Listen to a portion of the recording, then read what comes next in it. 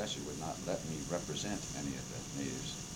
I find it very interesting how the conflict of interest statutes apply to Republicans. They never quite seem to apply to Democrats. Well, Eddie Weinberg got out of it. That's right. Eddie got out of the business and immediately was representing him before us, right at the time. But he had been the one who denied me the right to even have a token payment to pay my expenses of representing him here. It's always sort of galled me. But in any event, the impact of the legal background I had as far as the potential of legal difficulties for the new state coming from really long litigation of land claims, I think just drove me to try to bring about the total legislative solution. The state legislatures said no. I think, as a matter of fact, they had a resolution they sent us backing the Miller position. Right. So it was not. I don't think anyone saw it as a surprise. We did see it a little bit of a surprise in terms of his taking on Hickel. Remember, he wasn't just taking on me; he was taking on Hickel. And my memory of that hearing was that Gravel just sort of relished the Miller testimony and sort of led him on and egged him on, and so that he could create that schism within the Republican ranks, because he did not want to go the direction Hickel and I wanted to go. Well, I was going to ask you about that, because obviously in the fall of 1969, you were going to have your first election the next year to defend your seat, and obviously your core base of support at that point was sort of the downtown business community, as opposed to Gravel certainly had the natives in his pocket at that point. Did you view that as, in terms of Miller and Gravel trying to incite Miller, did you view that as a serious potential problem for the election, or how did the electoral politics play into this?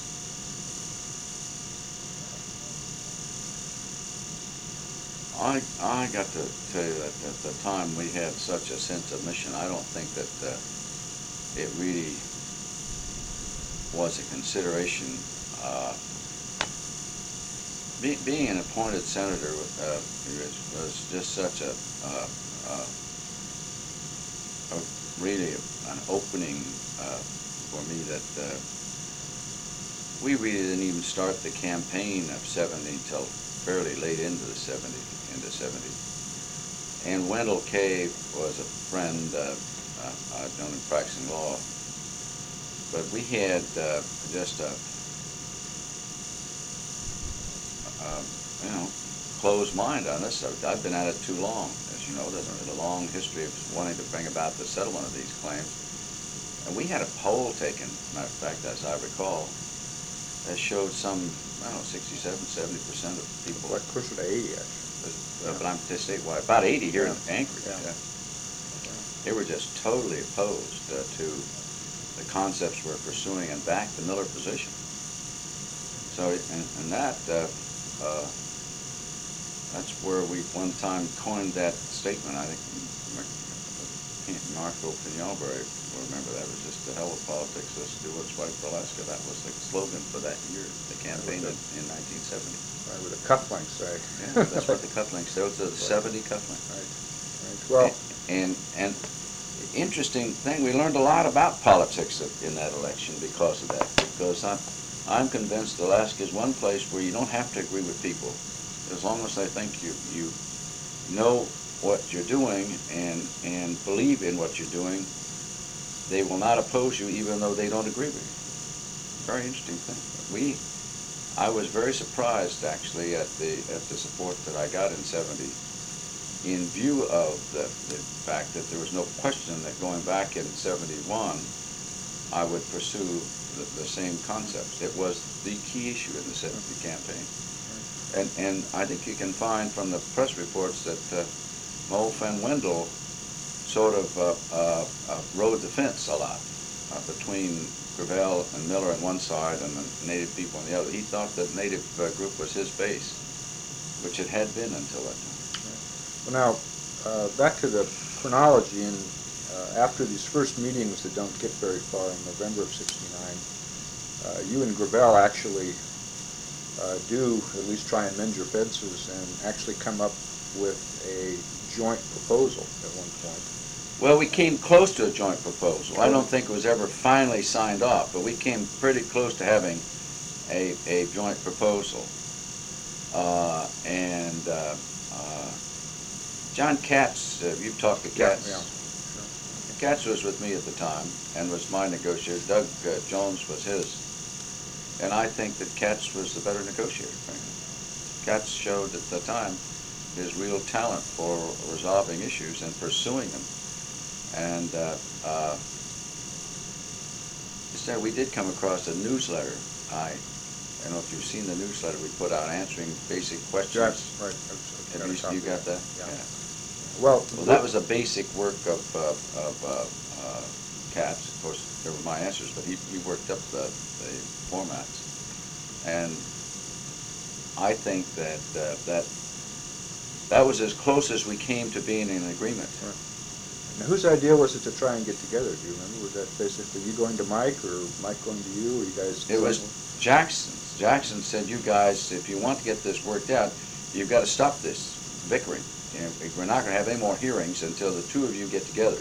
And Gordon pushed him on that, saying, "Yeah, but the trouble is that here we got Hickel and Stevens on one side and Gravel on the other, but Jackson didn't want to make it a partisan thing at all. He ended up by being more supportive of my position, and he and I had a lot of private meetings at the time, some with and some without Van Ness, and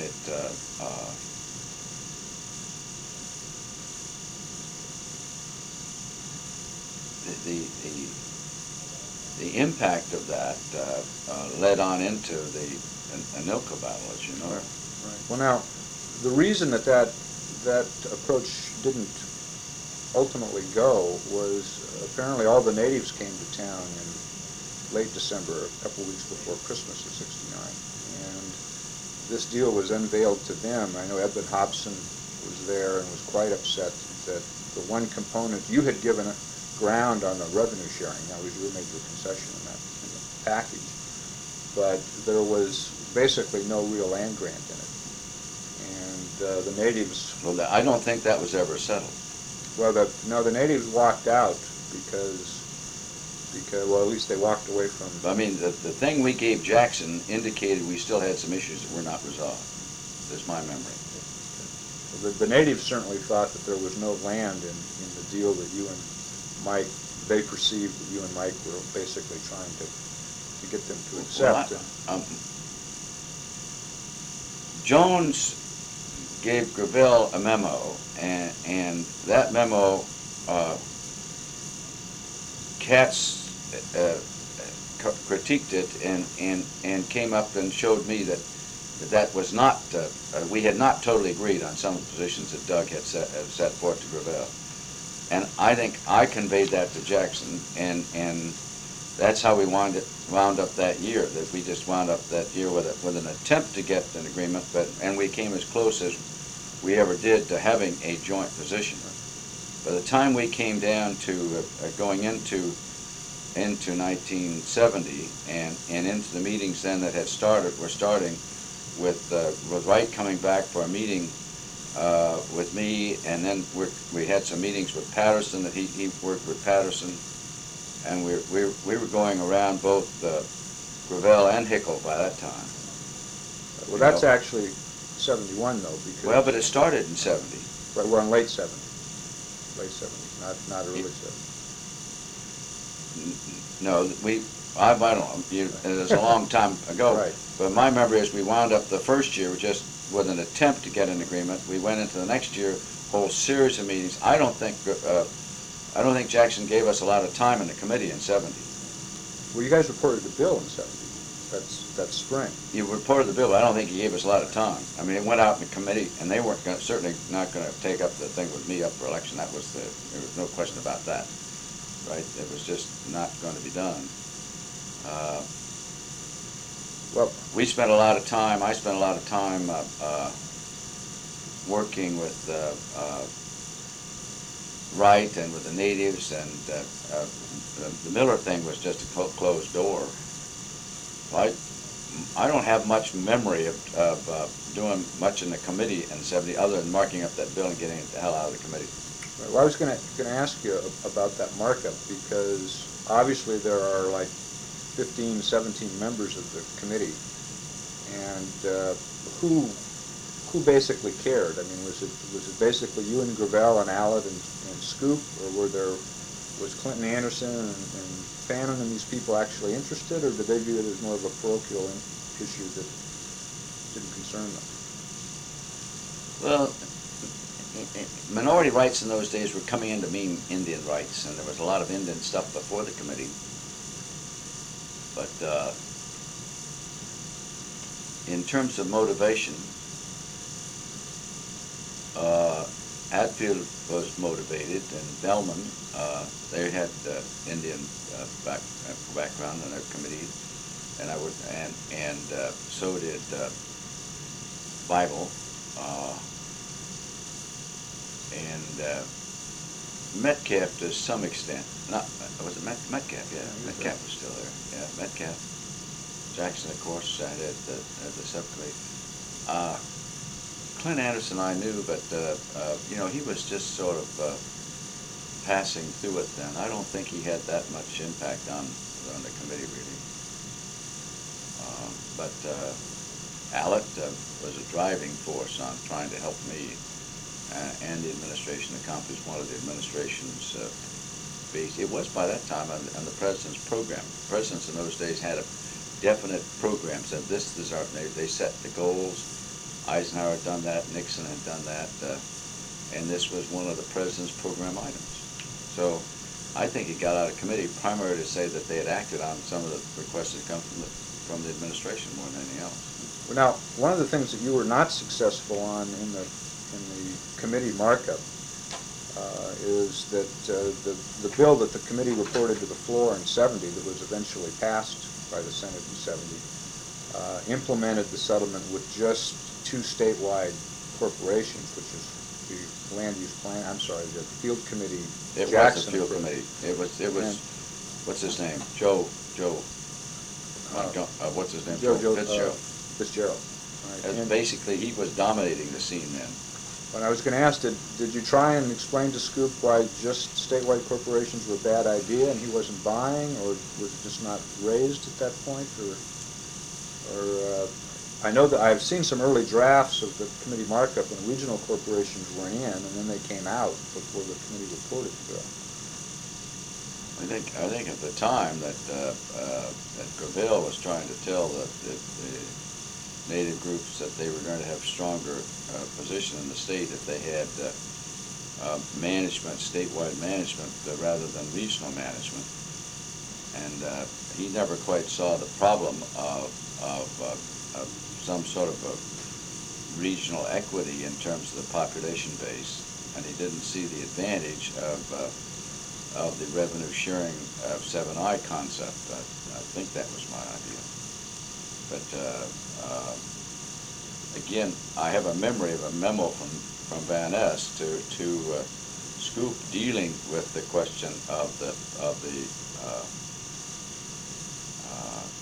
corporate structure. And they ought to have that. Okay. Well, the major... The reason we came out, what we did was, that was the Jackson decision, based upon sort of an arbitration of the position that Gravel was articulating, the one I was still articulating at the time, I believe, village corporate structure, and he was articulating statewide 2 corporations. That's where it came out. It's one of the things he won, I think, in that version of the bill. Okay, well, the major event of the floor action on that bill in 1970, as opposed to 71, was that there really were not a bunch of crippling amendments. And I had been through the press clips, and it looked like there was a lot of anxiety that there might be amendments from the Republican side on the floor to get rid of revenue sharing or to reduce. Did we kick that over at the House that year? Yeah, in '70 you did. Yeah, I'd forgotten that, Yeah. frankly. Yeah. Remember in Harris, Fred Harris and Ted Kennedy had a 40 million acre amendment that sort of got creamed on the floor. And, Yeah. and that was really, and you got up on the floor, and Jackson as well, and Allen too, and said, look, if this is a package, and if you guys take the 40 million amendment, that's going to set off the other side. I guess, what was his name? Senator from Delaware, was it John Williams? Yeah. But Williams and Allett and all these other people, they've given up a lot to get what it is we have now, and if you sort of enlarge the package, you're going to upset the balance. Was there a lot of, did you have to do a lot of work to keep those guys under control, or was... I got to tell you, you run into a blank spot in my mind, because I really had forgotten that bill passed in '70, and as you tickle my memory, I do recall the debates on the floor with Harris and with Kennedy, and I've just not gone back over that at all. The bill was, I really think we viewed that as trying to get the House to address the issue and get it over there. I don't have any memory of thinking we'd get that passed that year with the divisions that were there with the state and within the Senate. I was sort of just, as I said, do something to react in the Senate to the president's program, and it was taken up for that reason. But the motivation for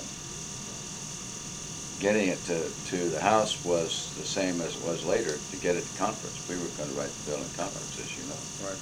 Well, before we get to the House, the one thing that did happen was that while you were marking that bill up in April of '70, along comes George Hart, who was the district court judge there in the District of Columbia, and in the Stevens Village case enjoins the department from issuing the TAPS right-of-way permit across Stevens Village lands. Now, up until that point, everything that I have seen sort of indicated to me that everybody, including the AFN and the natives, assumed, and this isn't the story they give you today, of course, assumed that native claims was going down one path and the TAPS authorization was going down the other path, and that they were not linked either politically or legally. And certainly that injunction, at least the perception that they might be linked, it seems to me that that's when that happened. And so I guess my question is,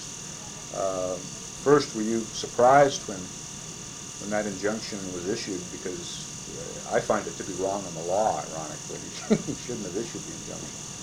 And do you think that really had an effect on how Congress viewed settling native claims? Well, it wasn't wrong if you look at it from the point of view of the old Surface Use Act. I mean, they had a right to have that determined whether they were going to be disturbed in their use and possession of the lands that they'd occupied. So I think if it was not a surprise to me. As a matter of fact, we viewed it, and I have a memory there again of a conversation with Jackson over in his office, which is the one that Noe has now, I think, the Capitol office, about the impact of that, and he indicated just what you said, that it had no legal basis. I said, if that use and occupancy statute means anything, it means that they're entitled to an injunction until they can have a hearing as to what lands they're going to be disturbed in terms of their current use and what is use. That was still a nebulous thing. A lot of people woke up to what the land claims meant as a result of that, Stevens Village. Many people thought it was somehow I was connected with that. It's a different spelling. Now, in some ways it is, in some ways it isn't. They report it both ways. Right, right. Stevens Village is a PH in some instances, a V in others. I've only seen a V, actually, certainly in the lawsuit. Historical thing was PH, I think. But anyway, they've got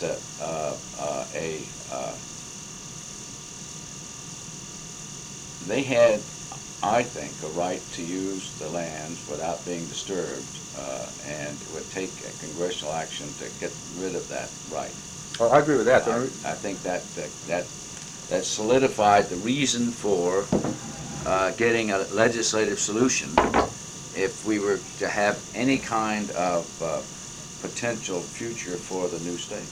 Right. Well, the only reason I say it was wrongly decided is that the actual injunction went off on a obscure Indian tribe right-of-way statute that everybody I've talked to, including the lawyers subsequently involved, Reed Chambers and everybody, says, yeah, that statute didn't have anything to do with this particular case, but it certainly made the point about the relationship between Aboriginal title and the right-of-way in a way that seemed to be politically helpful.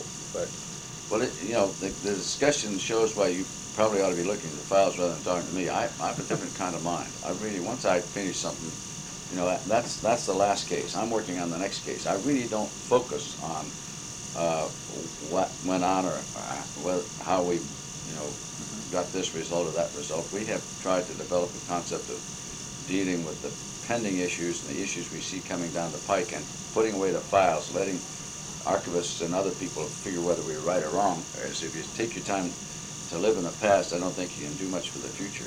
And as a consequence, I really do close these files. And each Congress, we have a renewal process of being able to literally get rid of the files of the past Congress and to start again.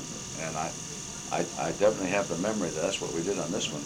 When we went back in '71, we knew we had to start it all over again. And I had some, that's when we really put the heat on the White House to have some kind of a basic approach to take it beyond being a line on the president's program to having be something that the White House would be active in. And I think they did get active in '71. We had a series of meetings down there, and I'm sort of anticipating your questions because I'm going to finish this up in about 5 minutes. okay. We'll get together again if you want to. But to me, the turning point was the impact of a fellow named Roger Ernst, who had been Assistant Secretary during the Eisenhower days and had gone to the American Association of Indian Affairs, had come up with Laverne Madigan and Dr. Forbes into Alaska in '61, had gone through the whole thing with Howard Rock, and they helped form, as you know, the Tundra Times. But then Ernst comes back into the scene as being still interested in Indian affairs from Arizona, and helped me with Patterson and with those guys, convince them that they had to put this into an active mode. The difference between '70 and '71 was it was a presidential item in '70, but they didn't do anything with it. It's sort of like today, the president signed the Brady Bill, but everybody knows that no one in the administration was up lobbying for the Brady Bill. Now, in this instance, Nixon would have happily signed the '70 bill. He assisted in getting the '71 bill because of things like the Stevens Village injunction, and the realization was still coming out about the test wells. I have another memory of having a step-off well that came in that showed that Prudhoe was really a bonanza beyond compare, and we had the sale in, when was that, '68? Then there was another thing, '69. But the snowball was moving about the importance of, didn't we also have some rumblings of what was going to happen in '73 as far as embargoes? I mean, the OPEC structure was starting to form. There were whole things, a lot of pieces to this spider web was developing by '71. Well, let me. One of the things that John Ehrlichman told me was that he was basically the guy, not Nixon, that made the decision on 40 million acres and $1 billion. So Nixon later ratified it. He later went to Nixon and said, "Here's what I told Morgan." That's all that bullshit. Patterson and Wright and I met with Nixon. Well, you guys met with Nixon after the decision was made. It may be. Yeah. In terms and Ehrlichman told me that he recalls that you phoned him and basically said that one of the things they were concerned about, obviously, was they wanted to You were the only Democratic state office holder left. I mean, Republican state office holder. Everybody else was Democrats. And that you had phoned Ehrlichman at some point prior to that decision and told him that, well, 40 million acres is okay. I mean, that's a reasonable thing to do. And I was just wondering if you had any recollection. That was a long time ago. Ehrlichman and Haldeman, you'd been at UCLA when I was there. Did he tell you that? I mean, no. I was a little ahead of them, but we had sort of UCLA alum recognition thing in sometime in '70, but and I'd had a hell of a run-in with those guys about this one-way street that they had. Of everybody had to genuflect every time someone mentioned the president. I do recall we had a conversation, but I also recall a conversation with Nixon. You know, my relationship with Nixon went back beyond that of Ehrlichman. Nixon was a new senator in 1950 when I was still back in Washington working on water rights for the state of California, and I went up to brief him on some of the issues that were involved in the water issues, California-Arizona dispute. And I remember he asked me to give him some materials on like a Thursday, which I did a whole series of Supreme Court cases and go back and see him on Monday. He was the quickest study I ever saw. He was an expert by Monday or Tuesday, and we had a long discussion. And he reminded me still reminds me of that from time to time. I remember I had talked to Nixon. I don't usually call presidents, but I had talked to Nixon and told him that we just, if we were going to get this settled, it had to become an activist matter. Having been with Eisenhower, he was vice president at the time, and he knew what we had done then. We turned loose, Interior worked with labor on a labor issue as well as agriculture and everybody. And the only ones that didn't do it, part of that was the Department of Defense. But all the old line agencies would work together on the president's program. If you had you were agriculture and you were commerce and I was interior, I had to spend part of my week working with you on the things, and you had to spend part of the work. We didn't have great lobbying groups at the time. Hell, we had in the Legislative Counsel's office, me and 3 others. And we were literally doing a lot of writing legislation, a lot of things, but we also had to work on the Hill. So we had a cadre of people pulled out of the other agencies work together, and I told him, this is not going to work as just being a line on that board. You've got to get people involved. Well, yeah, as I think about it, I'm not sure I called Ehrlichman or Ehrlichman called me, and then I returned the call as a result of the conversation with Nixon. I'm not even sure it will show up in their records. I've never looked in their records. I don't know whether. But I have a distinct memory of talking to Nixon, and then a memory of talking to Ehrlichman. But Ehrlichman he really was not an activist in this thing from my point of view. The guy we were really working on it was Patterson. And there was one other young lawyer was in the Nixon. There was a woman named Bobby Kilberg. Bobby was, yeah, I do remember Bobby, but there was and she was involved in this with Patterson. But there's a lawyer working under the counsel to the president's lineup, and I met with them on several occasions. And there's no question about it that they had to get the message that nothing was going to go down and be recognized as being really a significant historical achievement unless it dealt with the land the way we were talking about, confirming the title to land that they had actually had a basic right to. So many Indian settlements in the past have been, yeah, you're entitled to some land, oh, by the way, we move you from here to that state, right? And a lot of the native tribes, the Indian tribes, had been moved around as someone in Washington decided this would be a nice place for those guys to live and be sort of, museum pieces. But this was historic in the sense that this settlement was tied to places where the people actually lived and had their livelihood, and if it was going to be successful, it had to be that. The real change came, as I recall, when we put it back to the point of a basic core township and then increased it by population and then took the balance of that and put it into a regional corporation structure. Again, divided on the message to Nixon personally was there has to be a real presidential involvement, White House involvement, beyond just making it a presidential program item. And that I thought that he had to have his staff personally involved in helping us resolve the issues. That had a real impact, as you know, on my side of the aisle, in eliminating the naysayers and those that were just sort of saying, well, all right, we'll help you for this election type of thing. We wanted the bill passed. Clearly, by 71, we had to get it passed, I thought, because it was, well, it was still holding up the whole process.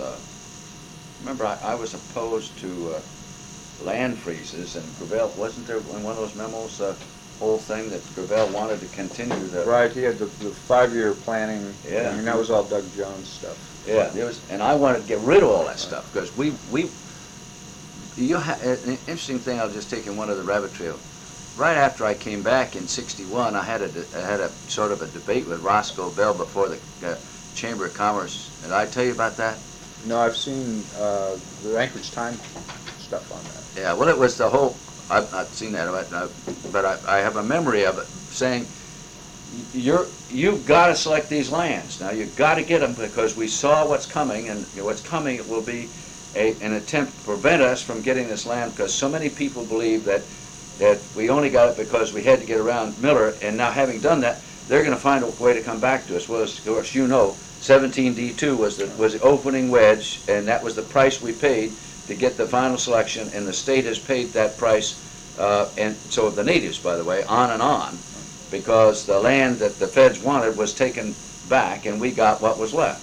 Right. Well, actually, if you would have some more, I've got about another half an hour. Not Yeah, today. we'll have to do it later. Not today, but if on this trip, I'd like to talk to you about the conference. I can't. Well, I'm going back to Washington Sunday. I go to Fairbanks tomorrow, and I don't come back through here at all. I'm back here on about the 14th. No, I'm actually leaving on the 15th, so we'll have to. Well, I'm here the 13th, and I'll be here the 14th. I might be able. I can't remember what I do the 14th. What do I do the 14th? You got the schedule?